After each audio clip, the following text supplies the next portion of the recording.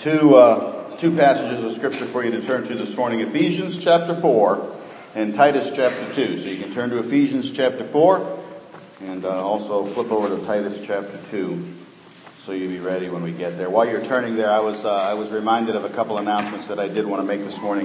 One of them, we have a new system that we're testing for those who are struggling to hear. If you have hearing impaired or you have difficulty with hearing, we have some headsets now that we're testing out, and they seem to be working.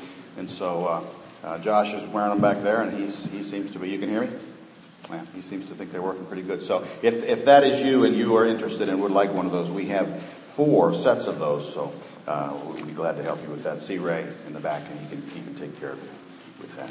And then also, Linda mentioned this morning the fact that room space is one of our biggest problems right now. And in a variety of ways, it's our biggest problem in just about every part of the church you can go to now.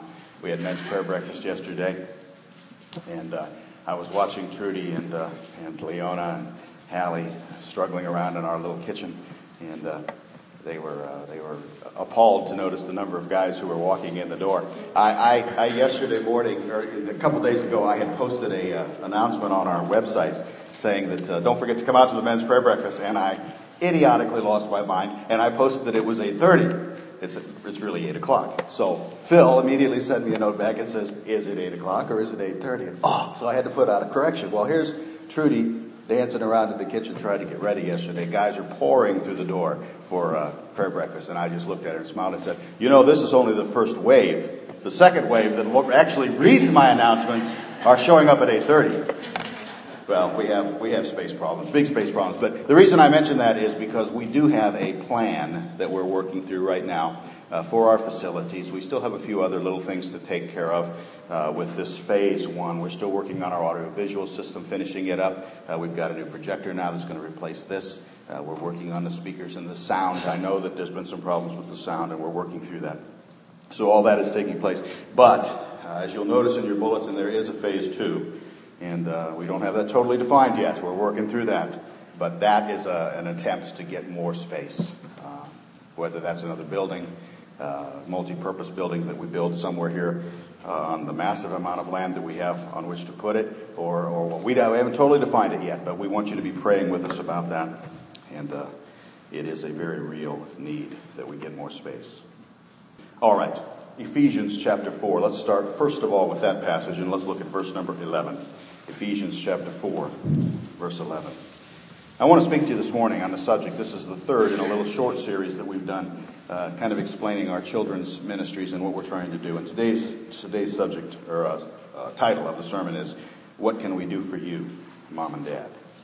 What can we do for you, Mom and Dad? Verse number 11, He himself gave some to be apostles, some prophets, some evangelists, and some pastors and teachers, for the equipping of the saints for the work of the ministry, for the edifying of the body of Christ, till we all come to the unity of the faith and of the knowledge of the Son of God, to a perfect man, to the measure of the stature of the fullness of Christ, that we should no longer be children, tossed to and fro and carried about with every wind of doctrine by the trickery of men, in the cunning craftiness of deceitful plotting, but speaking the truth in love, may grow up in all things into him who is the head, Christ, from whom the whole body, joined and knit together by what every joint supplies, according to the effective working by which every part does its share, causes growth of the body for the edifying of itself in love. Turn over to Titus chapter 2, and let's just read a few verses from there as well. And we'll pray and get into the message. Titus chapter 2, beginning in verse 1. But as for you, speak the things which are proper for sound doctrine, that the older men be sober, reverent, temperate, sound in faith, in love, in patience. The older women likewise, that they be reverent in behavior, not slanderers, not given to much wine, teachers of good things, that they admonish the young women to love their husbands, to love their children, to be discreet, chaste, homemakers, good, obedient to their own husbands, that the word of God may not be blasphemed. Likewise exhort the young men to be sober-minded, in all things showing yourself to be a pattern of good works, in doctrine showing integrity, reverence, incorruptibility, sound speech that cannot be condemned, that one who is an opponent may be ashamed, have nothing evil to say of you. Heavenly Father, Lord, we pray that you will just touch our hearts right now with the truth of your word. We pray that you would fill me with your Spirit. And we pray, Father, as we think through these practical thoughts this morning, that they'll be helpful. I pray, Lord, you'd protect my mouth. Help me not say anything I ought not to. Help me, Lord, to be kind and truthful and practical, accurate according to your word. And I pray, Father, you would be our teacher. And we'll thank you in Jesus' name. Amen. Well, for the last couple of weeks, as I mentioned, we have been trying to just talk a little bit about some of the changes that we've made here. And as I've thought through these lessons, I've come to realize that it almost sounds like we're making huge changes, like some sea change has taken place here, and it really hasn't been that much. It's really been kind of small. But nonetheless, there was reasons behind it, and we've been trying to explain that in these few messages. Pastor Phil, a couple of weeks ago, mentioned the fact that there is a need, that there is a reason, a tremendous need for the church to re-examine its how it's reaching our youth. Because statistics are clear that we're just not doing a very good job. The church as a whole is not doing a very good job, and kids are falling away from the faith. And so that was a couple of weeks ago. Last week we were reminded that the primary responsibility for reaching our children lies with the parents. Last week we were reminded that Proverbs 22:6 says, "Train up a child in the way he should go, and when he is old he will not depart from it." Last week we were reminded of the importance of bringing them up in the nurture and admonition of the Lord. And I think one of the things that comes out of all these discussions that we've had in these few, there's so much we could talk about from the Bible about rearing children and how to raise children for Christ. But one thing that comes out of it clearly, I think, is it's a daunting task. Would you agree with that? It's a daunting task. And I mentioned last week in the end of the message, it could have felt last week like we backed a dump truck up on the parents and just dumped it on them. But today, I'm hoping that we'll do exactly the opposite. And today, I'm hoping that we'll encourage you. Encourage you dads, encourage you moms with the fact that you are not alone in this. Even though the responsibility rests with you, even though God has laid that charge upon the parents to raise their children for the glory of God, He has not left you without resource. And that's what I want to talk to you about this morning. He has given you the church to help. So what can we do for you, moms and dads? Let me suggest, I think 6 things I have down here that the church could do to help you in this matter. Now the first 2 are going to seem pretty obvious. The first 2 are going to be not really rocket science, but I think as we get a little deeper, you'll see there's some other things as well. First of all, how can we help you? Number 1, the church can help you in this matter of raising children for Christ by providing an environment where your kids can learn about the worship of God. By providing an environment where your kids can learn about the worship of God. There is a valid reason why we've made some of the changes. It might seem like a hardship to some parents that now kids have to be in there. Although I have to say right now they're being very quiet. They're all sitting nice and still. Kids, I'm proud of you. You're doing good. But it might seem like a hardship for the kids to be in here with the parents sometimes. But there's a reason. Where, I ask you, are children ever going to learn to worship the Lord in a corporate setting?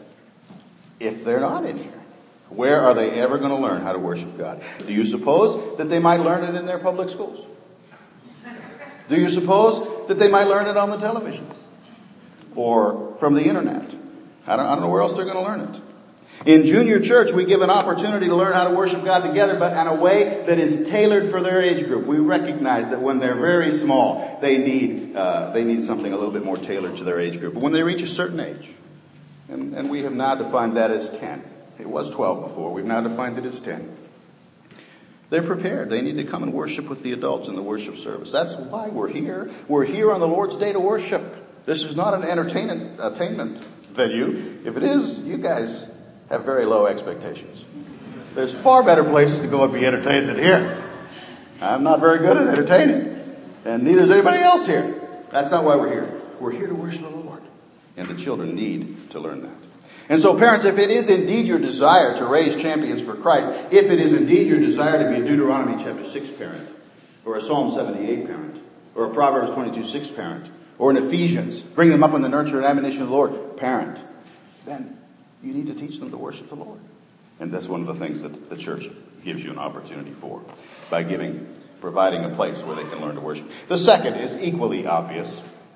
Another way that the church helps you is by giving opportunities for service. Opportunities for worship is one, opportunities for a service is another.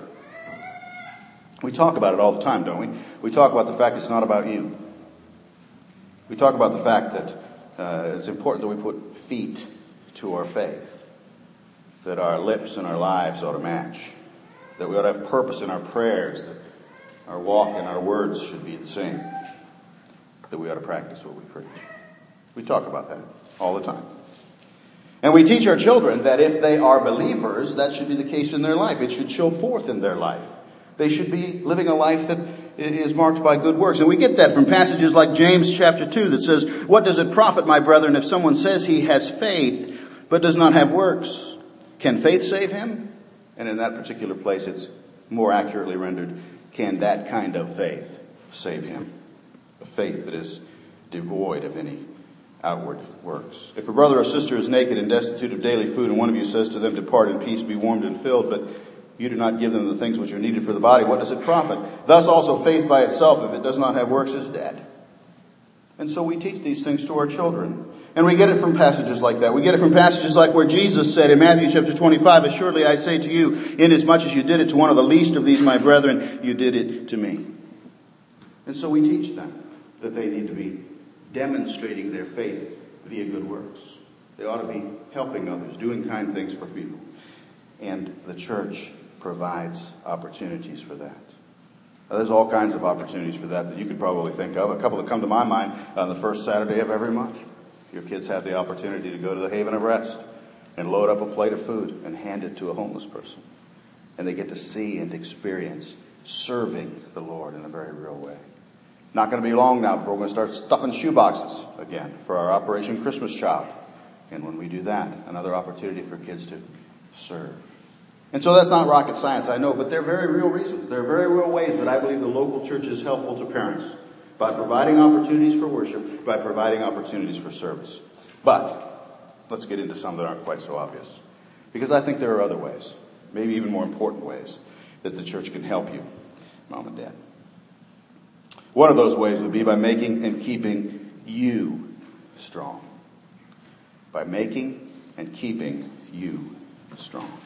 I think it's perhaps one of the most important ways the church helps you, is to feed you so you can then feed your children. Anybody like the National Geographic Channel or the Discovery Channel? Anybody ever like these little animal shows where they'll show, little animals, little mommy animals taking care of little baby animals? You like that kind of stuff? You ever notice what birds do? You ever seen the ones where birds, they go out and they get their food and they eat it and then they bring it back to their little babies and they regurgitate it up? So you kids know what the word regurgitate means? They vomit it up so the little babies can eat it. It's disgusting. Aren't you glad you weren't born a bird?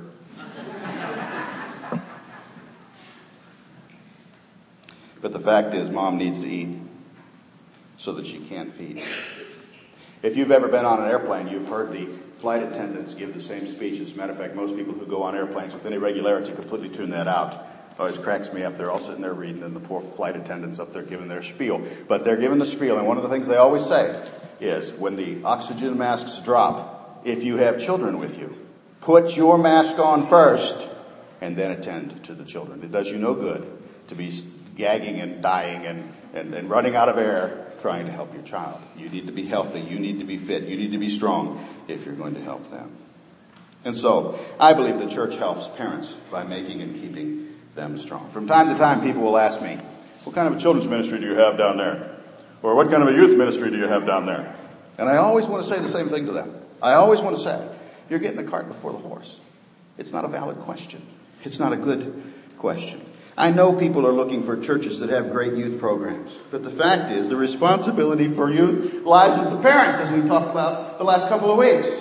The church only helps in that. The fact is, a church that will build strong parents will build strong kids, because they'll be helping the parents to do their job. Too many people have it backwards. Look at what the scripture says. Our Ephesians passage in Ephesians chapter 4 there. It says in verse number 11 that God has provided gifted men and women to equip us. Verse number 12. To build us. Verse number 12. So that we will grow up. Verses 13 through 15. And so a key to having strong children is having strong parents. A key to having kids who grow up in Christ is to start with parents who are equipped and build up and growing up in Christ. Can't expect kids to be stable in their faith and not blown about by every wind of doctrine, as that passage says, if the parents are not. And so one of the primary, maybe the primary way the church helps parents is to help them to be strong in the faith themselves. Parents of teenagers worldwide can attest to the fact there's nothing like the experience of raising a teenager to help you to realize you need to keep growing. You need to keep learning. You need to keep getting strong, because they will test you, test you, test you. And so the local church is like a gymnasium. The local church is like a place where you can come. There are people here who are your personal trainers, if you will, who will help you. If you know anything about that, we have a personal trainer in the back. If you know anything about that, you know that 1 hour a week might be helpful. Would 1 hour a week be helpful? It doesn't really do much for you, does it? It's better than nothing, but you really need to do more than that. Don't let the church be like your treadmill that sits in the corner of your room and holds up your clothes. And don't ask me how I know about that. Don't let the church be that way. Church helps you, mom and dad, when you get and stay strong. So don't neglect it. We had 23 men here at prayer breakfast yesterday. I think 23. Somebody said 21, so maybe I'm wrong. But I thought I counted 23, and I like my number better. So that's what I'm sticking with. We had 23 men here at prayer breakfast yesterday. You know what they were doing? They were pumping spiritual iron. They're getting strong for the Lord. There's all kinds of things that we have at this church that are like that will help you, Dad.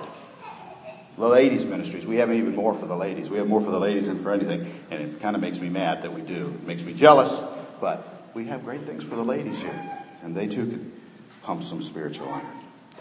And so if you want to build strong children for Christ, you need to be strong parents. And that's one way the church can help you. Another way is by giving you understanding. By giving you understanding. You know, and I know this will not be the slightest bit of a surprise to you if you have kids, but your kids are bombarded with information that is contradictory to the truth. You know that, right? And you also know that was a very nice way of my saying your kids are bombarded with bald-faced lies. You know that. Some of those lies they're going to learn in their public schools.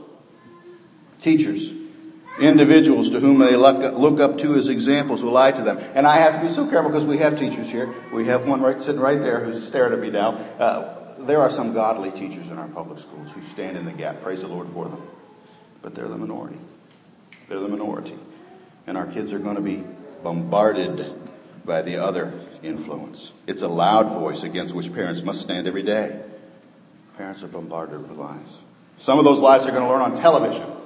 And I know that you folks probably think that I don't even own a television because I preach against it every once in a while. The fact is I do own a television and I watch it far too much. The fact is we need to recognize the power that the television has for evil in our day. I am 54 years old. You know what shows were on when I was a kid and I used to watch them? My mother could have set me in front of the television and walked away and not feared anything because I would have seen things like Gunsmoke. I would have seen things like The Rifleman, which was my favorite show of all time, by the way. Chuck Connors, The Rifleman. We would have seen things like Leave It to Beaver. We would have seen things like The Andy Griffith Show. You know, you can set a kid in front of that and not have to fear the slightest bit that that kid was going to be indoctrinated with wickedness. There was nothing like that in there. There was no immorality that was being pushed, no agenda from an evil world that was being pushed. But that's not the case now. You walk away and leave your kid in front of a television set today, and here's what they're going to be taught. They're going to be bombarded with the fact Christians are idiots. That's one of the things they're going to learn. Homosexuality is a perfectly normal and acceptable lifestyle amongst loving people. That's what they're going to be taught. Immorality is perfectly fine. As a matter of fact, there's no such thing as immorality. Sex outside of marriage is perfectly okay. And as a matter of fact, only a fool would not participate in it. That's the kind of stuff that's going to be not just accidentally tossed out there. It's going to be crammed down their throats. And so we have to recognize our kids are bombarded with it. Do we even need to talk about the internet? I make my living on the internet. I'm not against the internet, but boy, do we have to be careful. Our kids, for literally hours of every day, are indoctrinated with the enemy's lies. And it's important to understand what I just said there. It's the enemy's lies. It's not the public school that's at fault. We can't blame television. And we can't blame Hollywood, because that's really not what the issue is. The issue is we wrestle not against flesh and blood, but against principalities, against powers, against the rulers of the darkness of this world, against evil in high places. We wrestle against a very real enemy, our adversary, the devil, who walks about like a roaring lion, seeking to devour us and to devour our kids. It's a spiritual war. So whether it's from our schools, from their worldly friends, from the influences of media, from television, from internet, our kids are bombarded with the enemy's doctrine hours every day, multiple hours every week, hundreds of hours every month. Our kids are drinking from a fire hose of the devil's doctrine. And there you stand, Mom and Dad, holding up your little sword. I believe the local church can help. I believe the church can help. And it might seem, I don't know what it seems, but I believe that's what the Bible teaches here, that the local church can help by giving you understanding, by helping you to know the truths of the Word of God, so that when your kids come and they're presented with all that stuff and they lay it out in front of you, you have an answer to give them. When your kids come home from public school and they say, my teacher said that the world was created, and some guy named Darwin, some really smart guy named Darwin, he taught this, that the world, had evolved over a period of millions and millions and millions of years. My Sunday school teacher said that Genesis 1:1, in the beginning God created the heavens and the earth, but my teacher said, how are you going to answer? Do you as a parent understand the Bible well enough to be able to answer those kinds of things when they come? When your kids come home and they tell you that your teacher was talking about some atheist guy named Richard Dawkins and his wonderful book, The God Delusion, and how he said in there that religion has been the most dangerous thing that's ever happened in the world, and it is the cause of more death and destruction and mayhem and terror than anything that's ever been. What are you going to say? Do you have the understanding of the Word of God to be able to answer? When your kids argue that homosexuality is a perfectly normal choice between loving people, can you explain the Bible? When they point out that their teachers say there is no God, then when we die, we just die. There is nothing else. Can you answer them? Verse 11 of our text reminds us that God gave some gifted individuals to the local church so that we might be built up in our faith, so that we might be equipped. Knowledge, understanding. That's one of the things the church can do for you, Mom and Dad, is they can help you with that. Another, I think just two more and we're done. Another way the church can help you is by providing a pool of people. By providing a pool of people. We want things for our kids, don't we? There's a lot of things we want for our kids. One of the things we want for them is that they'll grow up and if God leads them to a mate, it will be a godly mate. If God leads them to it, it'll be a godly mate. It'll be someone who is in the faith. It's someone who can live alongside of them. And together they can pass on the truths of the faith to the next generation. We want that, don't we? We want that for our kids. If we have a son, we want them to find a wife that loves the Lord. If we have a daughter, we want them to find a husband that loves the Lord. In the faith. Now, it's important to recognize that it's not God's will that everybody find that.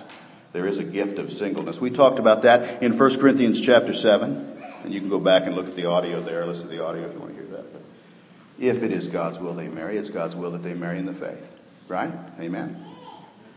I don't get that from Ephesians chapter 4. I get that from other places. Like 2 Corinthians chapter 6, it says, do not be unequally yoked together with unbelievers. For what fellowship has righteousness with lawlessness? What communion has light with darkness? What concord has Christ with Belial? Or what part has a believer with an unbeliever? Few things will introduce heartache into the lives of parents quite like their children growing up in the faith only to reach the teenage years. Begin dating someone outside the faith. Even worse, eventually marrying someone outside the faith. No amount of rationalization will change the fact that if the Bible be true, and you know me well enough to know that I'm going to say it is true, right? The Bible is true. And no amount of rationalization can change the fact that that choice is sinful for our child. And it will bring a boatload of pain for them and for us. Let me talk to the kids for just a minute. Kids, listen to me. Don't do that. Don't do that. Don't go off and date somebody, not even once, outside of the faith. I know how it gets rationalized. I was a kid once, do you believe that? It's hard to imagine. I was a teenage boy once. I actually went on dates. I probably, to my shame, dated some people outside of the faith. I shouldn't have. Here's what you'll do. You'll rationalize that you're just going to have a little fun. That this is nothing serious. You'll think to yourself, it doesn't really matter because I'm not ever going to allow this thing to go anyplace. And then you'll look into her eyes. And she'll look into yours. And before you know it, you'll be in love. And it will be too late. These things are bigger than you. These things are bigger than any of us. Don't do it. Just don't go there. It might seem trivial now. It might seem inconsequential now. But then, 30 years later down the road, when you're looking back on a lifetime of praying for that mate that they might be saved, you're going to recognize that it's something you ought not to have done. See, the Bible's clear about it. 1 Corinthians 15:33, do not be deceived. Evil communications corrupt good manners. Or as another translation clarifies it, don't be misled. Bad company corrupts good character.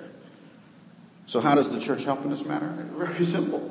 By providing a pool of people from which our young folks can choose. Where are you going to find somebody in the faith? More than you're going to find them in church. That's where they ought to be living. That's why it's so important that we support our youth program. That's why it's so important that parents encourage their kids to be in church. They're not going to find Christian mates.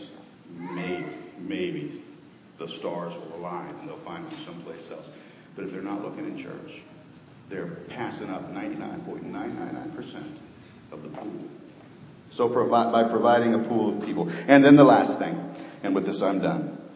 How can we help you, Mom and Dad? Well, we can help by providing models. Models.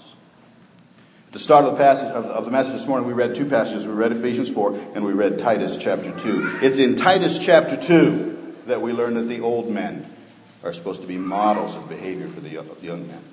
And the older women are supposed to be models of behavior, examples for the younger girls. It's in Titus chapter 2 that Paul admonishes Timothy to set himself up as a pattern, an example, and a model of Christian behavior. If you want your children to grow up to be strong Christian role models themselves, they need to have role models now while they're young. And where else are they going to find them more than they're going to find them in the local church? They're going to find them good examples. They're also going to find bad examples. And I believe our kids need them both. I believe our kids need to see both. Nothing will do more to ensure your children avoid an unequal yoke in marriage than watching those who pray about it every single time prayer requests are given. In your local church, your children will see examples of good and godly Christians. They'll see and learn from some who stay the course into old age. They'll see some who, right up to the day they die, live for the Lord. They'll also see some who play at it. They'll also see some who aren't serious. And they'll learn from all of them. All of them. In the local church, your kids will see people struggle with sin. They'll see people who deal with addictions. They'll see people who struggle with poverty and pain, the troubles and trials of this life. They'll see people who put their Christianity to the test in the crucible of cancer. They'll see people going through all the realities of life, and they'll learn through those examples whether or not Christianity really works when the rubber hits the road. They'll learn from them all. Some people say that there are too many hypocrites in church and that's why they don't attend. And of course they betray their own hypocrisy when they say it. The fact is we need hypocrites. Our kids need to see hypocrites. They need to learn in the bright white reality of people's lives, people's example, what's the difference between real and false. They see that in the local church. The psalmist said, I have been young and now I'm old. I don't know if I'm actually old yet, although I feel older every day. But I will say this, I've experienced a lot of years walking with my Lord. And in those years, I've seen some wonderful saints of God. I've met some people that have just influenced me in so many ways. People like Paul McCoy, told you about him once. Or Charlie Sprouse, I probably mentioned him a couple times too. You remember the story of Paul McCoy, don't you? Elderly gentleman who used to teach Sunday school in this place when I was a little kid. I still remember him. There was pews there then. I still remember him right there teaching Sunday school. And I also have never forgotten the story of how he served the Lord right up until he died. That he actually died in this place serving the Lord, mowing the lawn, dropped dead, serving the Lord. And I've often thought, if there is ever an example of how I want to die, it's going to be the way Paul McCoy did. I learned from his example. And I probably told you about Charlie Sprouse too. Charlie I knew in his old age also. I met him when he was already probably 80 when I met him. And I ended up preaching his funeral. This was in Southern Ohio, in our church down in Southern Ohio. He was an older man at the time, and he had been saved late in life from a very rough life. Charlie had been a moonshiner. He had all kinds of stories about running from the revenuers in years past. He raised roosters for cockfighting, which was, of course, illegal. And he had done all those kinds of things. He had lived really a life of debauchery, but later in his life, he had come to know the Lord. And you know, Charlie would tell everybody with a huge smile on his face how much Jesus had saved him. And how Jesus could save anybody. If Jesus could save an old moonshiner like me, he could save anybody.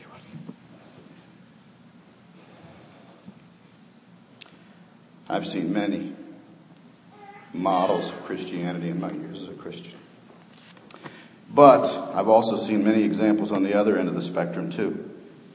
As I look back in the rearview mirror and I look at the road behind me, I can often see the road is sometimes littered with those who started and didn't finish, or those who failed, or those who, for whatever reason, are no longer with us. Wasn't it John who said they went out from us, but they were not of us? The fact is, our kids need to see these things. Our kids need to see successful believers. They need to see that there are those who stay by the stuff until the last second. They have to see it. They also need to see that there are those who fall away. We learn from all of them. And as our kids sit in church and hear the word, they're comparing what they hear from Scripture to what they see in their lives, and they're learning. They're learning. They need models to follow. Where else are they going to find them if it's not here? Well, I'm done. The last 3 weeks have been meant to give some context to why we've made some changes in our junior church and Sunday school program. I hope and I pray that there's been some help, some clarification as we've talked through these things. And I pray that you, Dad, and you, Mom, are reminded of your responsibility to raise your charges, your kids, your sons, your daughters, for the glory of God. And I hope also and pray also that all of us in this church recognize the vital role we play. We come alongside, we assist, we equip, we help in that entire process. So may God give us children who will carry the banner of the kingdom into the next generation. May God use you, Dad. May God use you, Mom. May God use you, church, to help in that.